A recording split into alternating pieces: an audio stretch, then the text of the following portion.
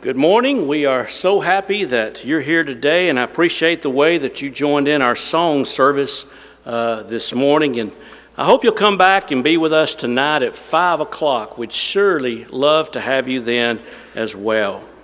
You know, there's never been anyone that even remotely compares to Jesus Christ, our Savior.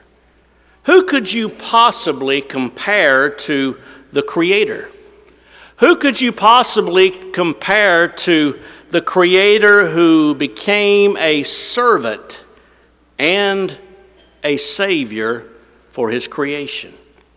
Who could you possibly compare to the Prince of Life, the King of Kings, the Lord of Lords?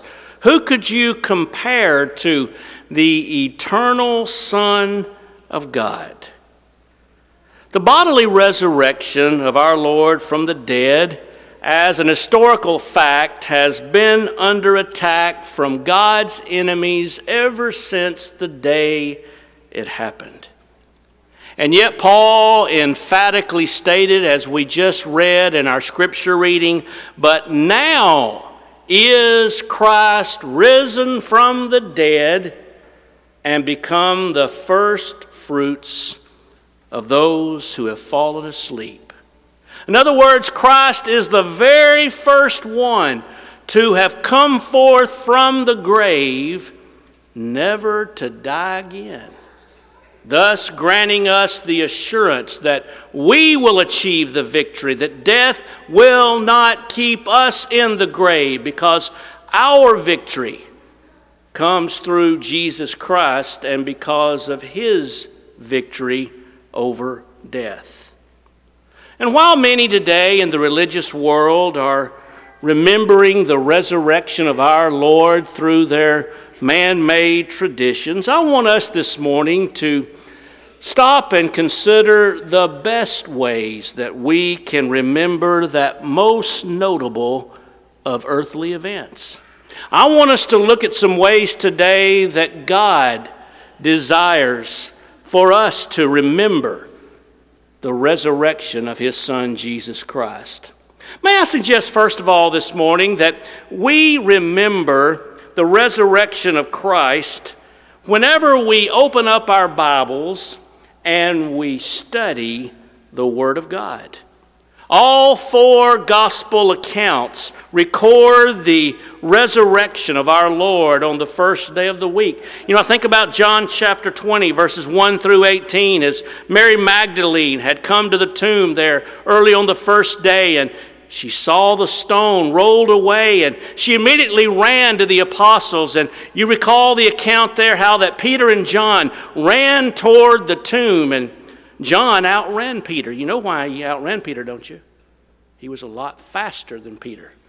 But he outran Peter to the grave on that occasion. And we remember the account there of the shock, it seems, that the apostles were in, that Jesus Christ had truly come forth from the grave. And as we open up the pages of God's Word, we can relive those events with the disciples who were present. They were first-hand witnesses.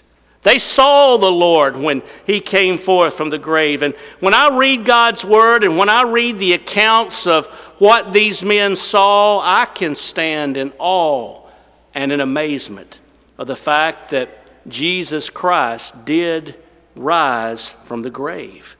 We can celebrate this event with them, just like a grandchild might do as he listens to his grandfather tell about certain important events of his life. When I read God's Word, when I read the accounts of these inspired writers, I can, in my mind, go with them as they beheld the resurrected Savior. We can stand next to them through the eye of God's Word as they interacted with Jesus after His resurrection. As Jesus on one occasion prepared a meal for those disciples. You see, they thought their Savior was dead. They thought their cause was over. They couldn't really fathom the idea that Jesus Christ, even though he told them that he would die and that he would be raised the third day, in their finite minds, they just couldn't fathom the fact that this could be a reality. Now, we don't have to organize special services or special days to remember the resurrection of our Lord. I can remember the Lord's resurrection every time I open up the pages of God's Word and I read what these men wrote about what they saw and the experiences that they had with Jesus after he came forth from the grave. You know, over in the book of Acts, the Lord's resurrection was a major recurring theme every time the gospel was preached. I count no less than 22 references to the resurrection of Christ when an apostle was preaching the gospel in Acts chapter 2 and Acts chapter 13. In fact, one could not even be an apostle unless he was a witness of the resurrection of Jesus. The resurrection of our Lord was the center point of the preaching of those first century preachers. And we know how the Jewish leaders were angry. They were annoyed at the fact that the news of the resurrection of Jesus was being preached to the people in Acts chapter 4, 1 through 4. And they did everything in their power to try to stop that news from being delivered to the people. And yet they could not. The number of the disciples multiplied. And of course, we know that the resurrection of Jesus Christ is the assurance that he is, in fact, the final judge. Over in Acts chapter 17 and verse 31, Paul said, "Because he has appointed a day in the which he will judge the world in righteousness by that man whom he has ordained and has given assurance to all this by raising him from the dead." That's where true assurance comes from. Our assurance comes from the fact not so much that Jesus died, although that's very important. It's important that Jesus gave his life and his blood for our sins. But true assurance comes from the fact that he was victorious over the grave. And he came forth as our Savior. And thus, we have the assurance of our victory. But secondly today, I think we remember the resurrection of Christ every time we mention the gospel plan of salvation. Whenever we obey the gospel plan of salvation, we remember the resurrection of Jesus Christ. I want you to ask yourself this morning and think about it for a moment. Why did you become a Christian? Now just stop and think about that. Why did you become a child of God? Wasn't it because that you believed with all of your heart that the Son of God was here? That the Son of God lived and that he died and that he rose from the dead? Didn't you realize that you were without hope and you were lost in your sins without a Savior? And Jesus Christ, you understood, gave his life and his blood for you. And because of his victory even over death, he gave us the assurance that we would also have that victory. Hebrews chapter 5 verses 8 and 9 says, "Though he were a son, yet learned he obedience by the things that he suffered. And having been perfected," that is through his life and his death and ultimately his resurrection, having been made perfected, he became the author of eternal salvation to all them that obey him. We became followers of Jesus Christ because we believed in and we still believe that Jesus Christ was perfected. And that being true, we believe with all of our hearts that our Lord will grant us eternal life if we obey him and submit our will to his will. Have you ever thought about the fact that the very act of obeying the gospel centers on the resurrection of our Lord? The resurrection is mentioned in every reference to every step that we must take in becoming children of God. For example, take belief in Christ and confession of our faith. In Romans chapter 10 and verse 9, Paul said that if you confess with your mouth the Lord Jesus Christ, and watch it here, and believe in your heart that God has raised him from the dead, you'll be saved. And the next verse says, for with the heart man believes and goes toward righteousness, and with the mouth we confess, going toward salvation. You see, it's tied to the very acts that we emphasize in regard to obeying Jesus Christ. Or what about repentance? In Romans chapter 6, beginning in verse 10, Paul said, for the death that he died to sin once for all, but the life that he lives to God. That's the resurrection. Likewise, you also reckon yourselves to be dead indeed to sin, but alive to God in Christ Jesus our Lord. There is repentance right there. We die to sin and we live for the Lord in the future. Or consider how baptism is even tied to the resurrection of Jesus Christ. The Bible says in Colossians 2 and verse 12 that we're buried with him in baptism, in which you also were raised with him through faith in the working of God who raised him from the dead.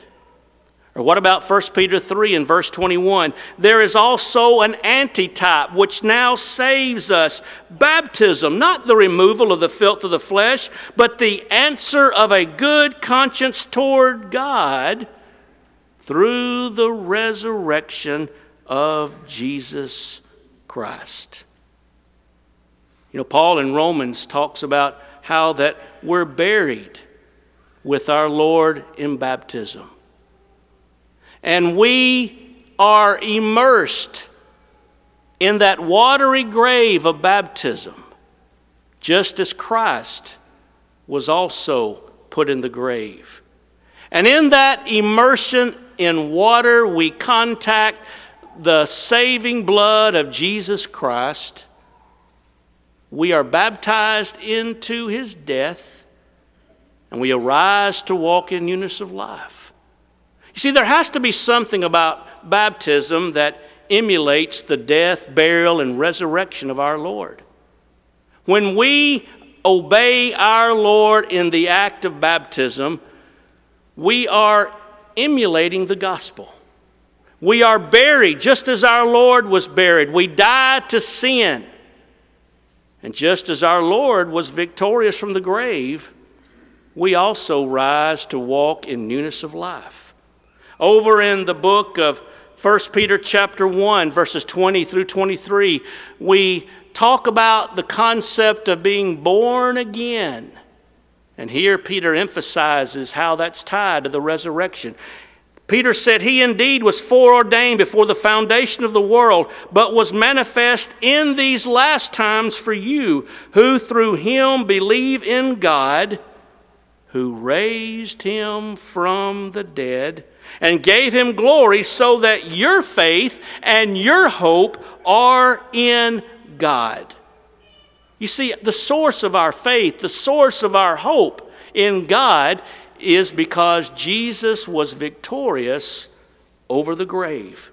In verse 22, he said, since you have purified your souls in obeying the truth through the Spirit in sincere love of the brethren, love one another fervently with a pure heart, having been born again, not of corruptible seed, but of incorruptible, through the word of God which lives and abides forever. You see, when we teach the gospel, when we obey the gospel, when we obey God's plan of salvation, we are thinking about the resurrection of our Lord. But then let me suggest as well today that we also remember the resurrection of our Lord every first day of the week when we partake of the Lord's Supper. It's really sad to me that for many people, today is one of only a few times in a person's life that they're going to really commemorate the Lord's death. Sadly, for many people, they'll only commemorate the Lord's death maybe once a year. I think about a church advertisement I heard on the radio this week inviting folks from the community to come to this particular church, and they said in this radio ad, "Come every first Sunday of the month as we commemorate the Lord's death and have Holy Communion with us." And yet when we turn to the book of Acts and we observe the New Testament church, we see how the New Testament church observed the Lord's death every first day of the week. Now, it would be perfectly fine to remember and commemorate the Lord's death, burial, and resurrection on the first Sunday of every month if the Bible said upon the first Lord's Day of every month when the disciples came together to break bread. But it just doesn't say that. The Bible says upon the first day of the week when the disciples came together to break bread. It was obvious to them when they were to commemorate the Lord's death and how it was to be done. And that's why today we in the Lord's church engage in this same practice today. Every first day of the week, when we assemble around the Lord's table and we partake of these emblems, we remember, we reflect, we think about the Lord's body that was given for us, we think about the Lord's blood that was spilt as we partake of the juice of the grape. We think about what our Lord did for us on Calvary, and we contemplate the victory that is ours as He came forth from the grave. And of course, Jesus instituted the memorial of His death before He died in Matthew 26 through 29. And that fact alone is unique to any other memorial. How many other people have created their own memorial for their own death? And our Lord told His disciples that He would not observe this memorial again until the day that I drink it new with you in my Father's kingdom. Now, the disciples really didn't understand at the time our Lord made this memorial, at the time He instituted. But Jesus was reminding His followers of something He had told them several times earlier, that He was going to die and that ultimately He would be raised. And Paul adds, "For as often as you eat this bread and drink this cup, you do proclaim the Lord's death till He comes." Again, implying the resurrection. Every Sunday when we partake of the Lord's Supper, we are proclaiming to the world our belief in what Jesus did for us, that He gave His life and His blood, and that He arose from the grave on the third day. And we will continue to proclaim that every first day of the week until the Lord comes. But let me also suggest today that we remember the resurrection of Christ when we stop and consider the wonderful reward He has promised the faithful. When we stop and we consider our hope of heaven, we are remembering the resurrection. Why do we have a living hope? Why do we have the hope that one day we can live with God forever in heaven? Is it just because Paul said we do? And he certainly said that in Colossians chapter 1, 4, and 5. Why do we believe today that by faithfully serving God in this life, that one day He's going to give us an incorruptible body, that He's going to give us an eternal home in heaven? Why do we believe that one day as we breathe our last, that down the road in the future, that this mortal will put on immortality? That the physical, even though it will return to the dust from whence it came, that one day we will come forth from the grave? Why do we believe that? Why do we attend the funeral of a faithful Christian and have hope of seeing him or her again? I'm thinking about the Urquharts this morning, and Sister Ann's time is so very, very near. Her life on this earth is about to end. It could end at any moment. But why is it when I go, as I have done in many other situations, and I'm with a family in their situation where the one who is about to leave this life is a faithful Christian, how come Jimmy has an attitude of hope? Oh, sure, there's sorrow and loss. But why is it that Jimmy, as he knows what's about to happen, how come Jimmy has an attitude that, this is not the end, that it's simply the beginning? And why is it, as I've observed many other people in that same situation, as they see their loved one, maybe it's a spouse or maybe it's even a child or a parent, how come those individuals have hope that something better lies beyond the grave? A place where there's no more pain, no more crying, no more tears, no more sorrow. Why is it, as Paul talked about to the Thessalonians, that, when death comes, we grieve and we feel loss and we have sorrow, but we don't sorrow as those who have no hope? I can't imagine having no hope as life comes to an end. I probably shouldn't even mention this. It just came to my mind, but I was at the gym the other day, and I'm trying to figure out what organization it was for. It was an atheistic organization, and a man named Ron Reagan, and I'm going to Google this sometimes, maybe you can as well. I want to see it again. He was advocating atheism and joining this particular group. But I remember his words as he closed, and it really broke my heart to hear somebody say this. He said, "I'll see you in hell." He was making a mockery of the Bible, of belief in God, of New Testament Christianity, of the hope that we believe in today and we would be willing to give our lives for. And yet, when we come to the end of life, how come we have peace knowing what lies beyond this life? Well, folks, it's only because of Jesus Christ and the fact that He was victorious over the grave, thus giving us the assurance that death will not keep us bound. We will overcome. We will be victorious.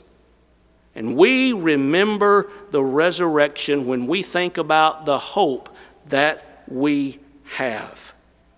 And why do we attend the funeral of a faithful Christian and have hope of seeing that person again? Isn't it because we are thinking about the resurrection of Jesus Christ? At funerals for faithful Christians, we always emphasize that this is a celebration of life. Certainly it's a time of sorrow as we bid our farewells, but it's a time of joy. It is a time of celebration because we are reflecting on the promise that our God made to us through His Word.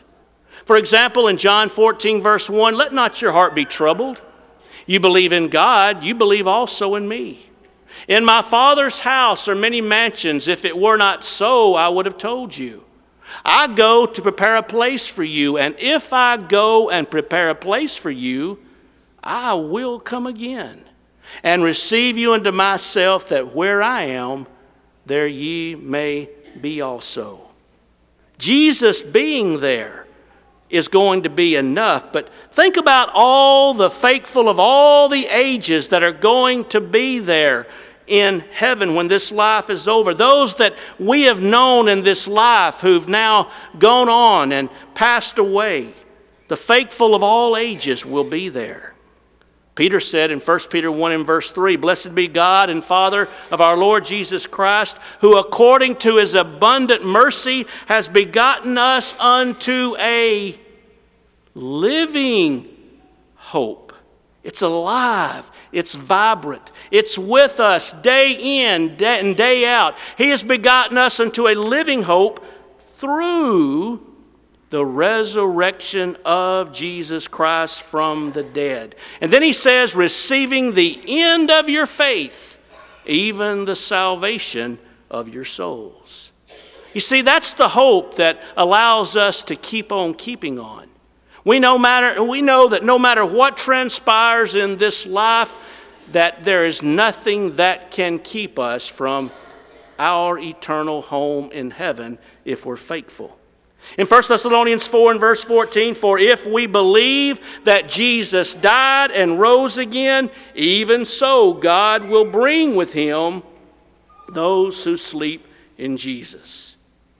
And so you see, anytime we think about our reward, our home in heaven, we must remember, and we do remember, the resurrection of our Lord. But lastly, may I suggest today that we remember the resurrection of Jesus Christ every single time we pray in Jesus' name. Whenever we pray in our Lord's name, we remember the resurrection. Even in our prayers to God, there is a recalling, there is a remembering that Jesus came forth from the grave. Because you see, all acceptable prayers are offered only through the name of Jesus. Ephesians 2 and verse 18 says, through Him we both have access by one Spirit unto the Father. Or I love 1 John chapter 5 and verse 14. This is the confidence that we have in Him, that is the Son of God. If we ask anything according to His will, He hears us. And we know that He hears us. Whatever we ask, we know that we have the petitions that we have asked of Him. Or what about 1 Timothy chapter 2, verses 5 and 6? For there is one God and one mediator between God and men, the man Christ Jesus, who gave Himself as a ransom for all. You know, whenever we pray to God and we approach His throne, we are thinking about, remembering, and even celebrating the fact that Jesus was raised from the dead. Because you see, we don't pray through a dead Savior. It is because our Savior is alive today that we can approach our God through the avenue of prayer through Jesus Christ. In Romans 8 and verse 34, it is Christ who died and furthermore is also risen, who is at the right hand of God, who makes intercession for us. And I love Hebrews 7 and verse 25. He is able to save to the uttermost those who come to God through Him, seeing He always lives to make intercession for us. Yes, folks, it's wonderful to remember the resurrection of our Lord. And I hope today that we will be motivated to remember that resurrection in the way that God desires that we remember it. When we open up God's Word and we read about it, we remember the resurrection. When we consider the plan of salvation and we teach the plan of salvation, we are remembering the resurrection. When we gather every first day of the week and we partake of the Lord's Supper, commemorating His death, burial, and resurrection, we remember that Jesus was victorious over death. When we contemplate our home in heaven, we are remembering His resurrection. And whenever we pray to our God in the name of Jesus, we are remembering that Jesus rose from the dead. I hope today that we will leave this building with a renewed emphasis on the importance of what our Lord has done for us. And as we go about our daily activities throughout today and tomorrow on our jobs and at school, let's focus on the fact that Jesus overcame the grave. And that's why I'm motivated to live for Him each day. This morning you may be subject to the invitation. You need maybe to remember the Lord's resurrection as you obey the gospel and are baptized into Christ for the forgiveness of your sins. This morning, if we can help you in any way,